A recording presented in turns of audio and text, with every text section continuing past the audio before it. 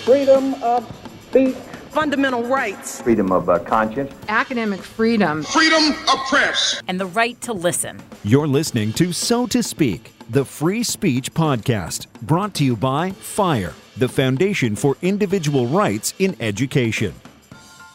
Welcome back to So to Speak, the free speech podcast, where every other week we take an uncensored look at the world of free expression through personal stories and candid conversations. I am your host, Nico Perino. As protests against racial injustice continue across America, colleges and universities are increasingly speaking out in support of the protests. What's more, some are also taking action to investigate or punish faculty critical of the protesters' perceived aims. One professor at the University of Central Florida is being investigated for tweets he posted in which he stated, quote, "Black privilege is real," close quote. In support, he cited affirmative action, scholarships, and other perceived privileges. There was intense pressure to fire the professor, leading to UCF's provost to beg the professor's current and former students to report bias, even anonymously, so that they may, quote, "investigate and deal with it," close quote. At UCLA, an investigation was launched into a lecturer who read aloud Martin Luther King's famous Letter from a Birmingham Jail. The letter uses the N-word twice, which the lecturer did not censor in his reading. There were also objections to the professor showing a documentary in his class in which a lynching is described, graphic images are shown, and the narrator used the N-word in describing the history of lynching. And then recently, at Catholic University, a professor was suspended and then fired, allegedly without a hearing, following student complaints about his Twitter activity, including tweets critical of the Obamas and Hillary Clinton. And all of this happened just in June. What does all this mean for academic freedom and freedom of speech? And as college administrations increasingly opine and take sides in contemporary political and social controversies, does this represent a shift in values and purpose? And if so, is it for the better? Joining us today to talk about what's been happening in academia in recent weeks is Glenn Loury. He's the Merton P. Stoltz Professor of Social Sciences at Brown University. He recently wrote a response to a letter from Brown President Christina Paxson about the protests, to which he objected, asking, "Why must this university's senior administration declare on behalf of the institution as a whole, and with one voice, that they unanimously, without any subtle differences of emphasis or nuance, interpret contentious current events through a single lens?" Professor Loury, welcome onto the show. Thank you, Nico. Very good to be with you. So let's just jump right in. In your response to Brown President Christina Paxson, you say, evidently, we're now all charged to promote the policy agenda of the progressive wing of American politics. You then ask, is this what a university is supposed to be doing? Begging this question begs another question. What do you believe a university should be doing? Well, we should be educating our charges, our students, in the service of their becoming familiar with what it is that has been come to be known and thought about the great questions of human existence, and also fostering inquiry, fostering research along those lines. We're teachers and we are researchers. We are custodians of a great tradition. We're supposed to be liberating our charges, our students, by empowering them. And we're supposed to be laying bare the unknown, pushing the frontiers of knowledge and reflection and such. And if that sounds like a speech, I mean, I just made it up, but it sounds right to me. And you think Christina Paxson's letter didn't stick to that purpose in a way that it should have. And why is that? You know, if she had just said, as president of the university, she is a leader, she is a spokesperson, she represents the university. These events are powerful, they're dramatic, they're compelling. The country, there are demonstrations all over, there's remonstration, there's mobilization. If she had said, this is a moment and here's what I think, I would have been fine with her sending that around to all 10,000 Brown students and to the several thousand people who are on the staff here. She was letting us know what she thought. But that's not what happened. What happened was, as I said in my response, all of the senior administrative leadership of the university signed on to a political letter. It was political. it was the Black Lives Matter line, if you will, talking about anti-Black racism, systemic racism, 400 years. This kind of construction was being used in the letter. Now, here's what I think. I think a university can't have a political position like that because it forecloses the possibility of deliberating over the open questions which the political conflict raises.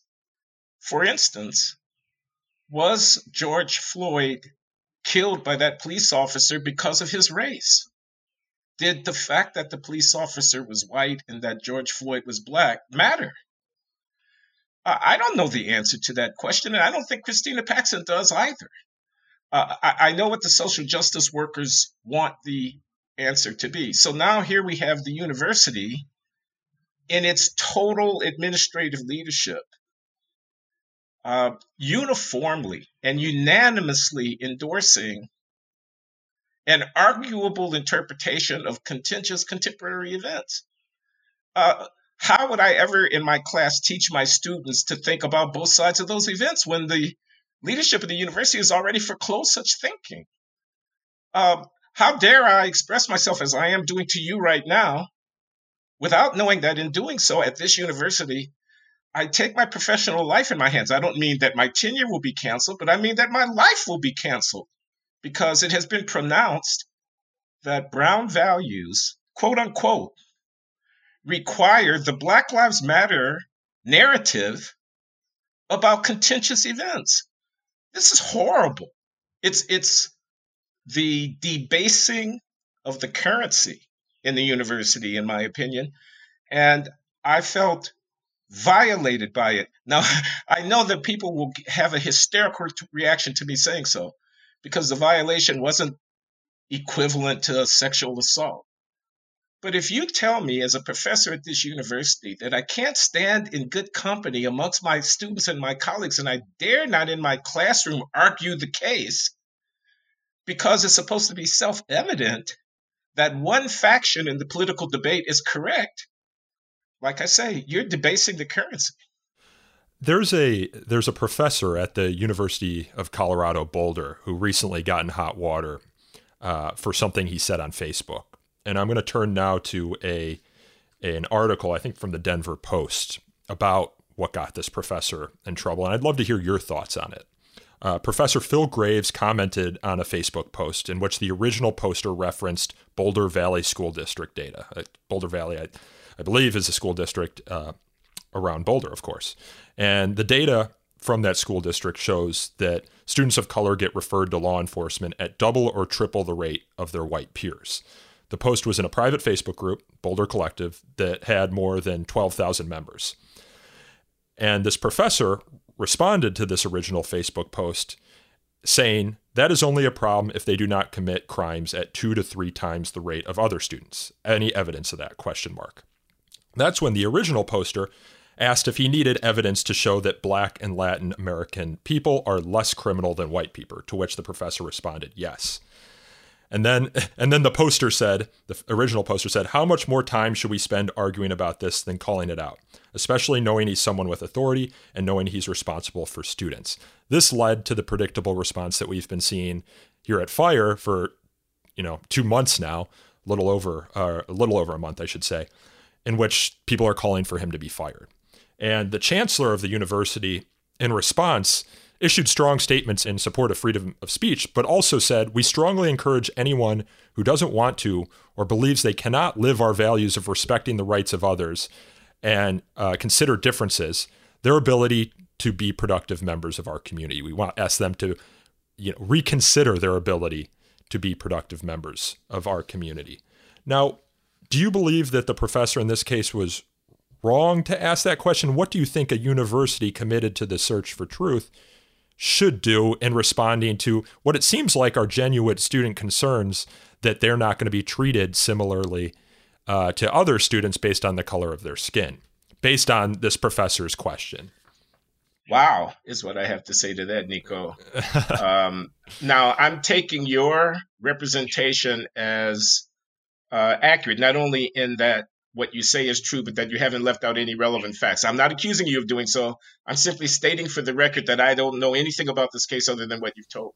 There is. So he was accused of being racist for that comment, and he was accused that they then subsequently went through the rest of his Facebook account and found one other comment in which he called New York Representative Alexandria Ocasio-Cortez hot. He says, I actually think she is pretty hot. If she was just a normal bartender, I would probably be interested. But if she is not as bright as most bartenders and far too convinced that her opinions actually matter. So those are the two accusations against him in which he's been accused of a racist and misogynist. Well, let me answer on my own account, because as I say, I don't know any facts beyond what you've told me, but I don't dispute the facts as you've laid them out. What I want to say is the observation that a higher rate of encounters with the police is not necessarily representative of the maltreatment of African Americans, unless one could demonstrate that that higher rate was not due to a higher rate of disruptive or criminal behavior by the Black students in question, is just a statement of logic. It's not even an opinion, because what you have are two things. You have the incidents of the event, namely the student being apprehended or dealt with by law enforcement, and you have the hypothesis of discrimination, namely the student being unfairly treated. So engagement with the police is conditional on the circumstances. If the circumstances of the behavior of students by race were equivalent and the engagement with police was higher for the Black students, I have evidence of their being treated differently. This is all tautology. This is just logic, okay? So to be asked, oh, you mean I have to produce evidence in order to show that Blacks are less criminal or no more criminal? To be asked that sarcastically is in effect to say, I am not interested in whether or not, as a matter of fact, Blacks are more criminal. I hypothesize and insist that you agree with me as a matter of assumption that they are not. Well, we can decide to do that, and we could decide to do that about a lot of different things. We could do it about climate change. You know what I'm saying? Don't look at the facts. Let's just agree as a matter of assumption that it's not a problem. We could do it about COVID-19. Don't look at the facts. Let's just agree that it's not a problem.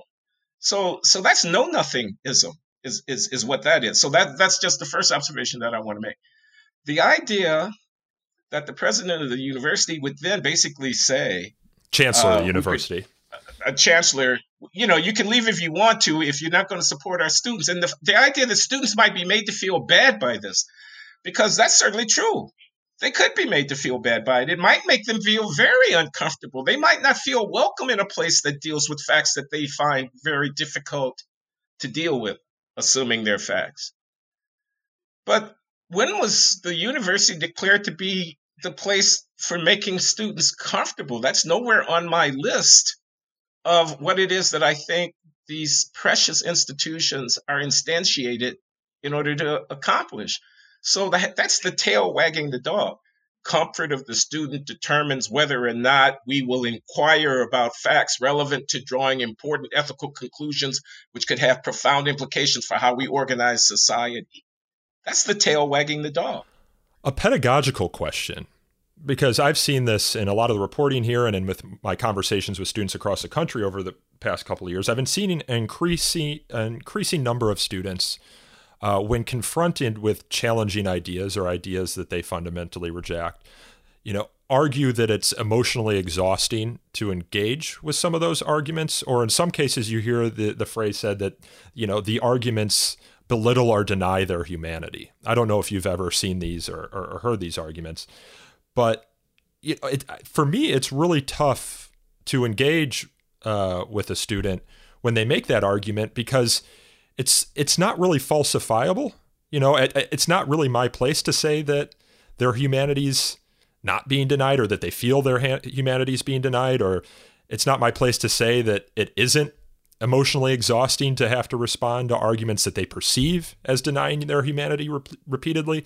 So my question is, especially if you're a professor and you hear this sort of retort to, a claim or a hypothesis, how do you get the student engaged without escalating the situation into either a shouting match or one where they don't trust you as a teacher anymore, if that makes sense?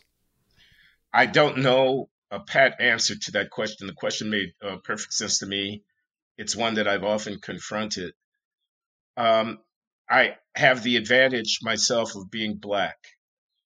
And what I do to try to win the window of opportunity with the student, that they would suspend disbelief and not be driven into a panic by the discomfort that I might engender in them. What I do is, in effect, confess, which is to say, I talk about my own life. I lay cards on the table. I used to be a drug addict back in the 80s, and I had to go through recovery, for example. I grew up on the south side of Chicago, and I know dozens of people who got into trouble with the law, whom I knew reasonably well as a kid, and so on and so forth. So I have, if you will, a little bit of street cred, and I can deploy it.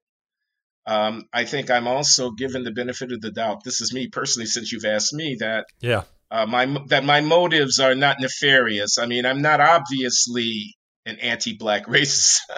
I might, at the end of the day, be one, but I'm not obviously and self-consciously one. So there's a little bit of a window of opportunity in there. I try to give voice to both sides or all sides of the arguments that I consider, even the ones, for example, about affirmative actions or about reparations for slavery or about so-called Black-on-Black crime. Just to name a few, about the quote-unquote status of the Black family. These are things that I, have views about, and the views are not necessarily popular, but I try to give voice as well as I can to what the other side is. I show an awareness of it. I put Ta-Nehisi Coates on my reading list in my undergraduate course on race and inequality, for example, just to give one indication of this strategy, this pedagogic strategy of an openness to the other argument, but at the end of the day, an insistence that if you tell me you disagree with whatever the conclusion is, please, what are your facts and what is your argument? Not this high-handed move, which is both a bluff and a bullying tactic. The high-handed move is, you're making me feel bad, you're a bad person, don't say that. It's a bluff because we can all, at the end of the day, see what the facts actually are. Whether we agree to acknowledge them or not, they are there staring us in the face. And it's a bullying tactic because they're basically telling you to shut up. I'll just say something that the FIRE audience is probably going to all agree with, but they don't get to tell me to shut up in the university when I'm making an argument. I want to ask, you've been in the academy for a long time. At this point, decades.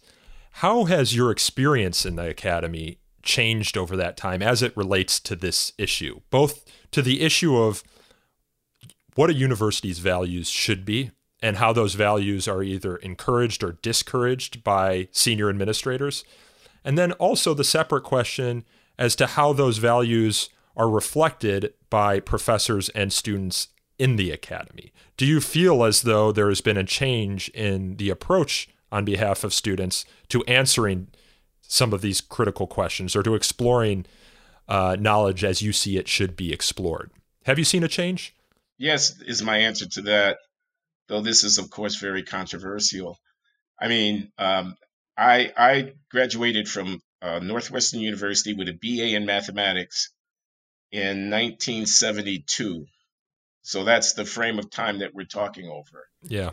I mean, some of the things that have happened, the advent of ethnic studies, grade inflation, the blob, what I'm going to call the blob, which is a massive bureaucracy of administrative overstructure that has come into existence in the university. Postmodernism, I know that's a slogan, but I think you might begin to get the drift of what I'm saying when, you tell me that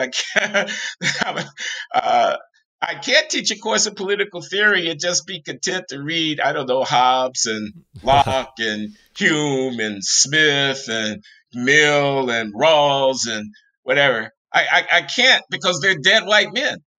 This kind of idea, this didn't exist in 1972 in my recollection. I studied the German language unselfconsciously as a Black kid from the south side of Chicago, from the ghetto. I was reading the Goethe. I'm sorry, I was trying to think of my man. I was reading Goethe. I was reading Kafka. I was reading Thomas Mann. I mean, I was actually reading it. Anyway, enough about me. But this was a question about you and your defense. Grade inflation. You can't give a kid a C. I mean, you can. I occasionally do. It is, I spend 20% of my time interacting with the students that I interact with in an undergraduate class of 80, negotiating about grades. Everybody wants an accommodation. I say I have a policy. I don't accept late papers. They don't accept that I don't accept late papers. I mean, de facto. Am I going to flunk you out because your paper came in late, or you told me, some excuse or whatever? I mean, at the end of the day, I'm flailing here, trying to hold the line. But I don't want to sound like an old fogey. I know that's what it's going to sound like, the good old days when things were better and whatnot. I think the relativism, the lowering of our expectations, the lowering of our standards. Anyway, I'm not prepared to answer the question, so I apologize. No, it's okay. I want to bring up, kind of in the context of this question, a report issued by the University of Chicago in 1967. It's famous in academic freedom, free speech circles. It's called the Calvin Report. It's a report on the university's role in political and social action. They decided to issue this report because there was a lot of stuff going on in the middle part of the century, as you know, and they were increasingly being called in to weigh in on the social or political action.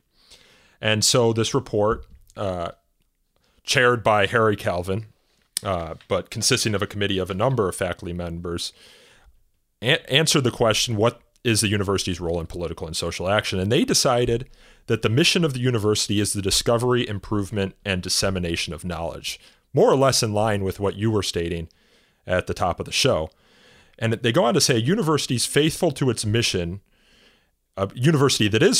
its mission will provide enduring challenges to social values, policies, practices, and institutions. By design and by effect, it is the institution which creates discontent within the existing social arrangements and proposes new ones. Now, it then goes on to say the instrument of dissent and criticism is the individual faculty member or the individual student. The university is the home and sponsor of critics. It is not itself the critic. The university must maintain an independence from political fashions, passions, and pressures.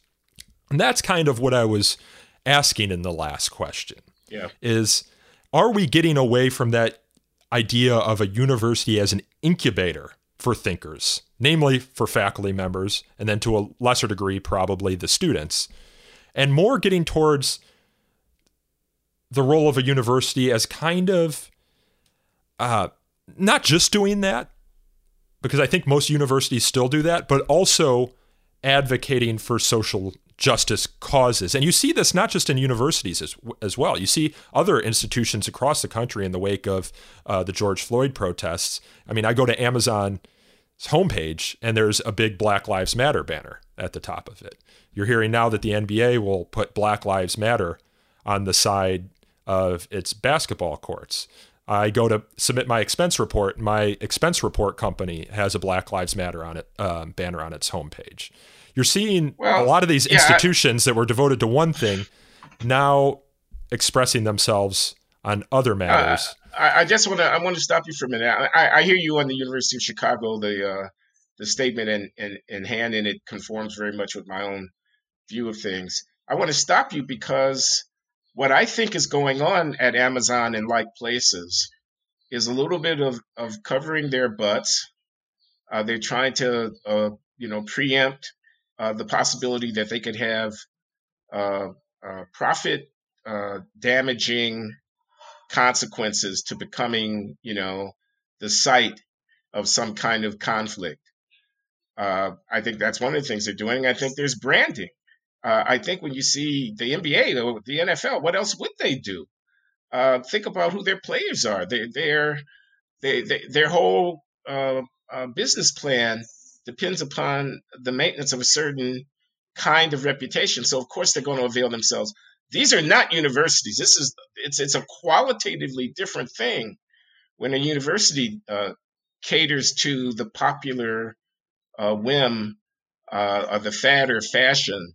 I mean, it's a little bit like investing in, what the cafeteria is going to be serving the students for dinner, as opposed to investing in the faculty or investing in the latest of the, I've got a 12-lane swimming pool that's in this modern building or whatever it is.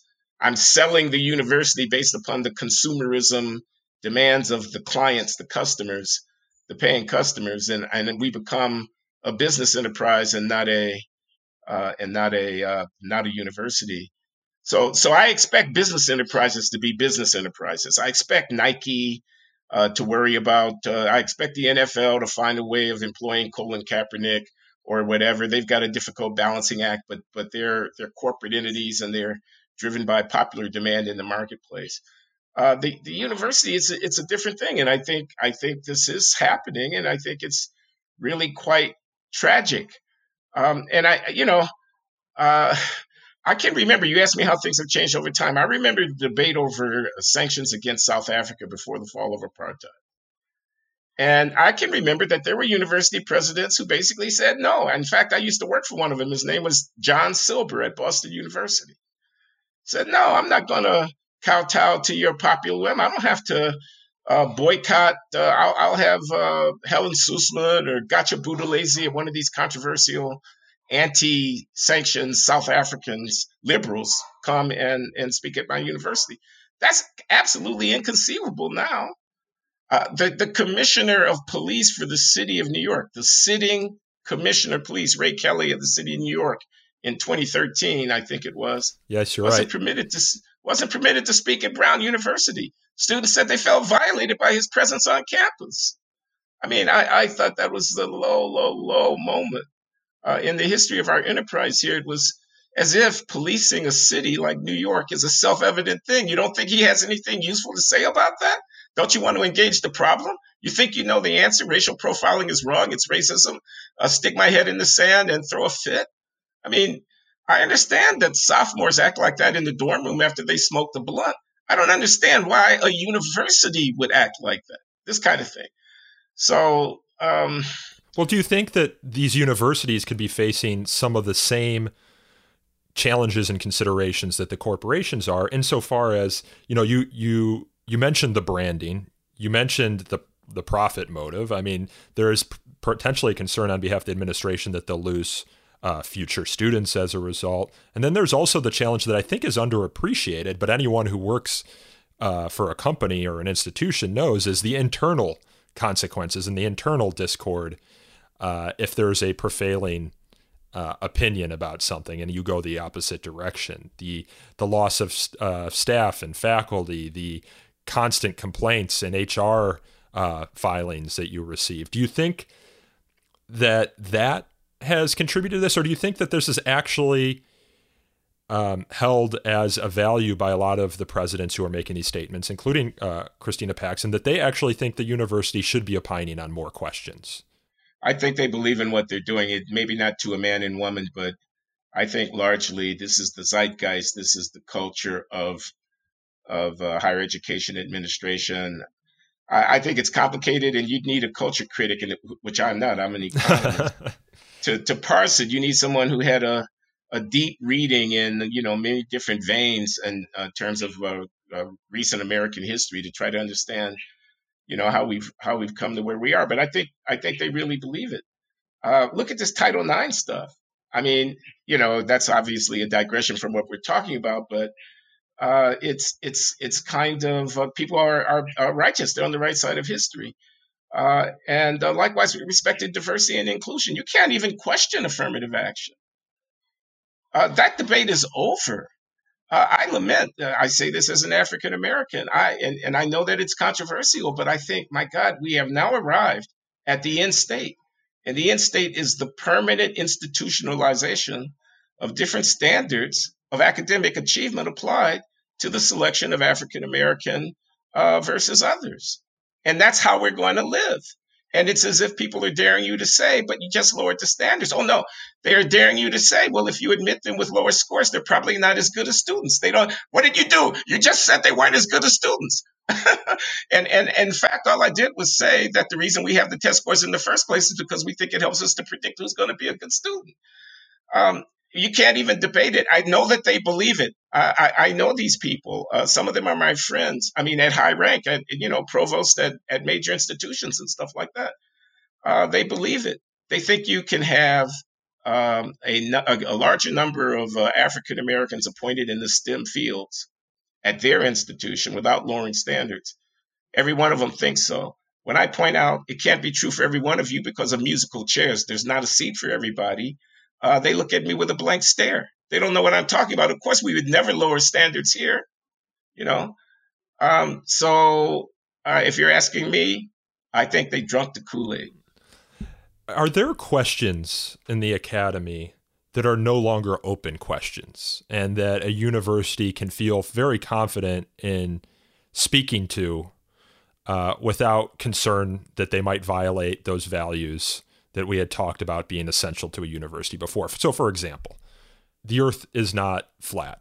Right. The Earth is not the center of the universe. Those are pretty close questions in the academy. But you're seeing a lot of people saying that there are certain questions related to race and sex and other protected classes that are also not open questions, and that to allow debate and discussion of them is to reopen a wound, essentially, for some of these protected classes that would make their experience in the university hostile and compromise their ability to receive an education. Or do you see some of these questions as being fundamentally different, even though they're argued to be one and the same?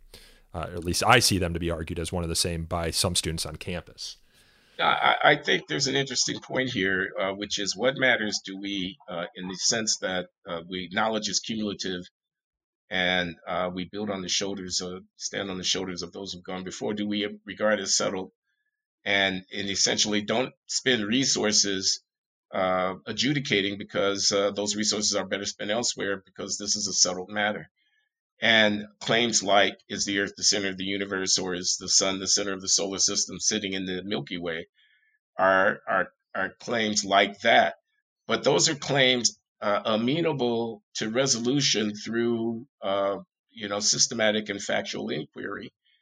I think those kinds of questions are not the questions in the main that people in the university environment are saying must not be raised. They're normative questions. So, for example, slavery was wrong. Okay, so that's a settled question.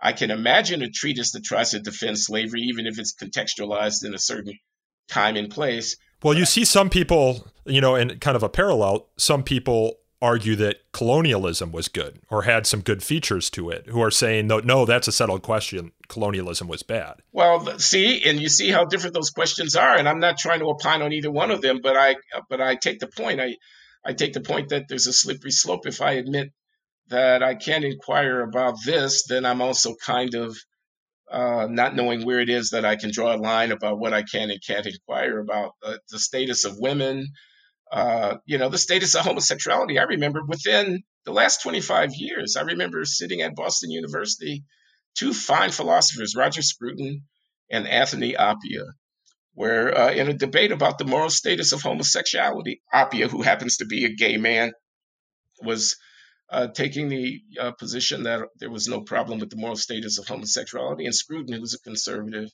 he just died, was taking the position that homosexuality, the social prohibitions against it were morally justified. Now, that's not a question that you can even debate today. I don't know epistemologically if our kind of deep knowledge of ethics or of biochemistry and neurology and all of that and sexuality have so advanced that whereas in 1998 this was an arguable question, but in 2020 it's not. I rather doubt that. Rather, I think that we have a consensus commitment to certain moral values which precludes being challenged. But the stance that you can't challenge this is not really a claim about facts or about the world at all. It's a claim about our normative commitments. And I don't want to conclude here whether there aren't certain normative commitments that I would not want to have debated, because I think that's a very subtle question, and I'm not a philosopher either, but I think that's a very subtle and difficult question. But I want to distinguish all of that from other kinds of questions that you're supposed to not ask, like the question that Charles Murray asked about intelligence and about its genetic foundation, if any. To my mind, that too is, of course, a question that's out of bounds and you can't ask.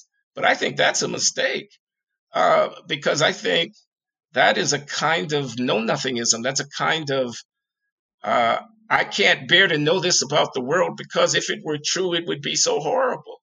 You can't preclude that question a priori, I would say. And I'm not advocating anything here. I'm not saying I want to do IQ research or I don't or whatever. I'm just saying you can't, free from evidence, preclude an examination of a question of that sort.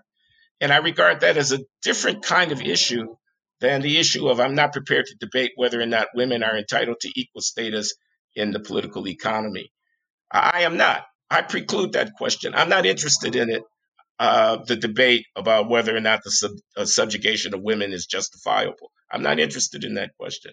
I'm also not, as a matter of fact, interested in the IQ question very much, but I would dare say a university could not preclude the inquiry into that question on scientific grounds. It's interesting that you say all this. I'm reflecting now on a conversation I had, 2 years ago with Randall Kennedy over at Harvard. Yeah. And he said something that reminded me of something that John Stuart Mill said. He told me a story about a debate that he had at Harvard on affirmative action. And I believe he was on the pro-affirmative action side. And he said he just got his clock cleaned in the debate. And then he came back. He took that as a chance to learn more about the issue, research more about the issue. And then he was asked subsequently, I don't know how much longer later, to participate in another debate on affirmative action. And he said he did much better, and he thinks he got the better of it. And that got me thinking about John Stuart Mill and On Liberty when he says that, when we foreclose questions or we refuse to debate questions, we hold our truths as dead dogmas and not living beliefs. Now, it might be that there are closed questions like, is the earth round? Or, is the sun the center of our universe? But what John Stuart Mill is arguing, that is to not debate it means to not really understand why you believe it. Yeah. That if I were confronted today by a flat earther, what evidence would I marshal to argue the earth is round? I don't know that I would bring logic to it because I never have to argue that. And I think that's, what Randall was talking about. I get what you're saying, Nico, and I know this argument about Randall Kennedy. I know it very well. And of course, what you do is you pull out your phone and you go to Wikipedia, and in about 90 seconds, you would be able to explain what the experiment was, et cetera. But I get it. I know that passage in On Liberty, and I always thought that this idea that even if I'm right, if I don't work out my muscles, my cognitive muscles by defending the correct position, I'll forget why I'm right. And my rectitude will now be a kind of dead, stale, habitual recitation. I won't really know why I'm right about the things that I'm saying. And I always thought that was a profound observation. In Kennedy's case, I think I know exactly where he lost the first argument and won the second. In fact, I think I might have been present at the second debate with Stuart Taylor here at Brown University, where I think Randy, in fact, did get the better of it. And the point was, Randall wrote a book called For Discrimination, in which he defends affirmative action by acknowledging at the outset it's racial discrimination, but I just think it's permissible racial discrimination. And I think in that first encounter, Randy had tried to deny the fact that you were discriminating against white people when you were practicing affirmative action, and he realized that was an untenable position. It's funny you say that now, because I must have just read an article yesterday where the state of California, which prohibits affirmative action, is looking to remove the clause in its state constitution, I believe, that prohibits discrimination based on race because they can't implement affirmative action in the state of California unless that clause is I don't know if you're familiar with that development. I am. What I'm very familiar with it. In 1996, ballot proposition 209 was enacted in California, which amended the state's constitution as their ballot proposition process allows, so as to forbid affirmative action. So I gather, in effect, they're talking about rescinding or repealing Proposition 209 to clear the way to be able to restore affirmative action in California. Yeah, it just got me thinking about what you were saying with Randy about how he changed his position because he realized that his position that affirmative action wasn't a form of discrimination, valuable though some might see it is functions as a form of discrimination. But I want to close out this conversation by asking you about something that you kind of referenced earlier. I think you called it the blob, which is the growth of the administrative class in the university. What do you see as the role of faculty within the university? And as that administrative class has grown, and I think now administrators outnumber faculty, how have you perceived any decline in the role that faculty take in questions such as the one that Christina Paxson opined on in her letter? I should note that the Calvin Report at the University of Chicago in 1967 was a report that was while it was commissioned by the president, was written by the faculty because it seemed as though the president thought that it was a faculty matter to discuss. So I wanted to get your sense on that. What I think, I mean, I'm old-fashioned. We are the university. The rest of the people are the help. That's what I think. I put that in a very crude and intentionally provocative way. But here's what I mean. I mean, there's supposed to be expertise, right? You have these departments, you have these chairs, these professors, tenured and whatnot. The physicists don't try to tell the chemists, who don't try to tell the sociologists, who don't try to tell the historians what to do. Because the people who are the professors of history, chemistry, sociology, and biology are in the position of being masters of those particular domains. They are the experts. If the university is a font of knowledge, the knowledge resides in the faculty, not in the buildings, not in the grounds, and certainly not in the administrative staff. So when the university pronounces on matters of substance, of intellectual substance, when the university engages in ethical reflection, when the university makes a claim about a matter of public policy that rests upon knowledge of social process and so on, it is only the faculty who are in a position, in my opinion, but I think this is almost definitional, to deploy the university's authority in that way. Again, I go back to my concern about the letter that our president sent around. I think that there were matters of substance there on which the faculty ourselves ought to have been consulted before the quote unquote the university took a position. So there's that. There's the idea in my mind that the source of intellectual authority in the university, which is an intellectual institution, resides in the distinguished faculty who have been peer-reviewed and published, who are accountable one to another into their disciplines, which are now largely global enterprises. And people shouldn't say study from Harvard. You know, the fact that it's Harvard that issued the study is not the issue. The question is who on the faculty of Harvard actually oversaw the study. Harvard's reputation is nothing but for the accumulated consequence of the outstanding intellectual work undertaken by those who are affiliated with it. That's a very Socratic position, as in a position that I believe Socrates took, which was that, you know, I am the teacher and you are the students, and this space that I've created is there to serve, you know, me and what I believe my pedagogical approach should be, and not really necessarily to serve you, the students. I kind of let you come here, is my understanding of his position, to learn from me. Do you feel like if you wanted to, could host a debate at Brown right now about President Paxson's letter and about some of the claims that are baked into that letter? Or do you feel like, given the current environment, and all the things that we've discussed in this conversation, that would be something like the Ray Kelly incident in 2013 that would be open to potentially being shut down by protesters? I don't know. That's a difficult question. President Paxson's letter was meant to show solidarity with a movement for combating anti-Black racism. I now practically quote, okay? It's very important to say the anti-Black before the racism in the current lexicon. So it's anti-Black racism. That's just how political, that's just how specifically partisan the nature of the discussion has become. But in any case, she was trying to show solidarity, as are the endless number of letters. Every department has issued one. The anthropologists have a letter. The Graduate Student Council has a letter, et cetera. Everybody has to show solidarity. It's funny you say that, because my fiance's stepfather is a gastroenterologist, and the Association for Gastroenterologists issued a letter showing solidarity.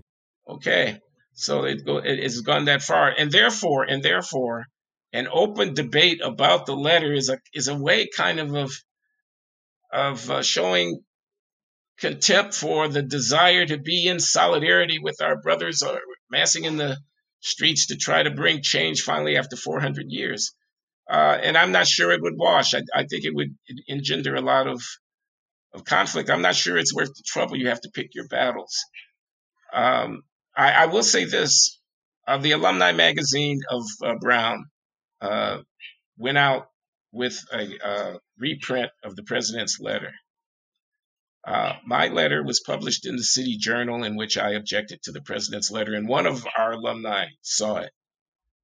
He wrote to the publisher of the Brown Alumni magazine and demanded that they print my letter as well, so that the alumni, who number in the tens of thousands or hundreds of thousands throughout the country, would know that their Brown had more than one thing to say about this matter. The issue is pending. I remember reading in the fallout of the Ray Kelly incident a letter from an alumnus, and you're mentioning alumni, so this reminded me of it, who, while he was an undergraduate student, I believe in the 60s at Brown, he saw the then leader of the American Neo-Nazi Party come and speak at Brown. And there was, of course, protests at the time, but he was allowed to speak, and this alumnus went to the speech because he wanted to see what it was all about. And he said that was one of the most educative experiences that he had at Brown, because it showed him how fascism can be enticing. He said that the speaker was affable, used humor, was charismatic. And he said, I didn't realize how Germans could be so deceived into supporting Adolf Hitler until I went and saw this speech. Now, maybe Brown shouldn't have allowed him to speak, because if he can connive people, and maybe not this student, but others, into potentially agreeing with his ideology, maybe that's a bad thing. But there is some sort, and I know there's Samuel Abrams over at Sarah Lawrence University took his classes to see Trump rallies so that they could understand the allure of Donald Trump's message. I think that's going to be a much more difficult in this current political environment. Last question. Well, I'll let you respond to that. Yeah. Well, no, you mentioned Trump, and I just want to say, I think one characteristic feature of our contemporary environment is the advent of Trump and the necessity to calibrate what one does and what one says in light of his presence, his own pronouncements, and his political fortune. And so there are things that can be true that if Trump says them, then become unspeakable, kind of thing like that. And I think that's part of what's going on. I think it goes back to Obama. On the university campuses, the politicization. So, to have come to be publicly questioning about Obama back when he was first running for president at a lot of places created a lot of consternation. You can probably find chapter and verse on that. I don't know. I can't remember all the instances, but I can remember there was a lot of talk about, being racist if you criticized Obama and this kind of. You have to end an interview with a forward-looking question, so I've learned. Okay. So I want to ask you, what are you expecting when students are students returning to campus in the fall at Brown, or are they doing a remote deal?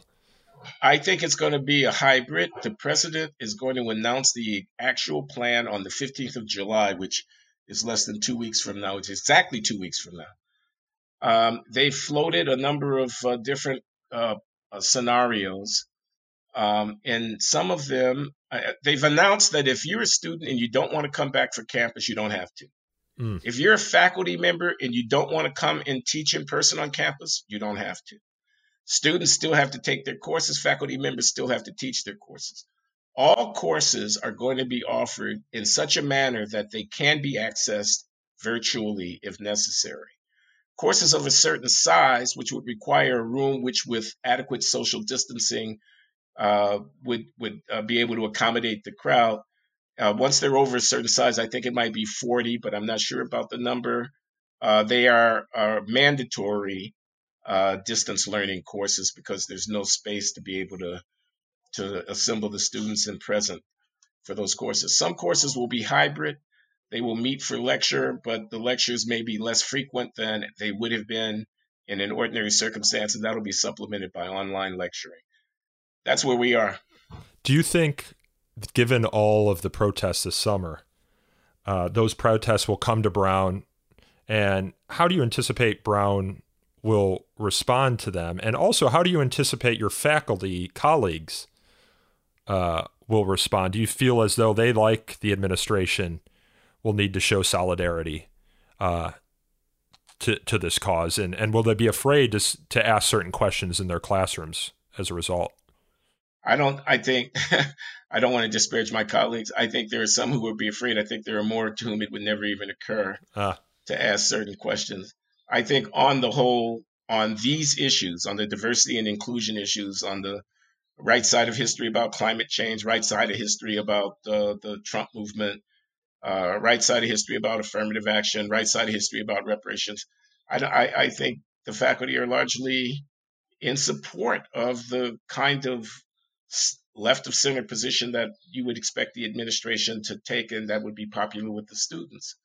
So there was a faculty committee that assessed the Ray Kelly incident, and their report concludes that you have to balance, the open discourse imperative against the need for students to feel safe in the environment, and that there were ideas such as racial profiling advocated by the Commissioner of Police in New York, which rose to the above the threshold and warranted that they might legitimately. I mean, I'm not quoting from this report, but the report actually talks about the harm done by having the Commissioner of Police come and advocate his position on policing in the city. I thought that was the concession by the faculty of a very important principle with which I did not, concession I did not agree.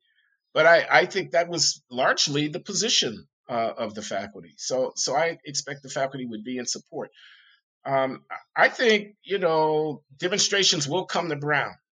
In the 2014-15, when we had the Ms. U thing and the post-Ferguson brouhaha on campuses. Yeah, they were occupying the provost offices. They were massed on the green. They were organizing. They were complaining about having to go to class and demonstrate at the same time. How much work is a student expected to do? It was their obligation to show solidarity with, to raise their voices, blah blah. And I expect that it would take the least little provocation to get such a thing going. And frankly, I'll say this. It's uncharitable to my administrative colleagues, but I think one of the reasons why people are trying to get out front and showing their solidarity is they anticipate that there's going to be trouble, and they're trying to preempt. They get on the right side of history, curry favor with their charges, signal their virtue. Well, Professor Lowry, I think we have to leave it there. thanks for coming on the show, and I hope to have you on again sometime soon. Thanks very much, Nico. It was my pleasure. That was Brown University professor Glenn Loury. You can follow Professor Loury on Twitter. His handle is @GlennLoury. That is GLENNLOURY. He is also the host of The Glenn Show on bloggingheads.tv. This podcast is hosted, produced, and recorded by me, Nico Perino, and edited by Aaron Reese. To learn more about So to Speak, you can follow us on Twitter at twitter.com/freespeechtalk, or like us on Facebook at facebook.com/So to Speak podcast. You can email us feedback at sotospeak@thefire.org.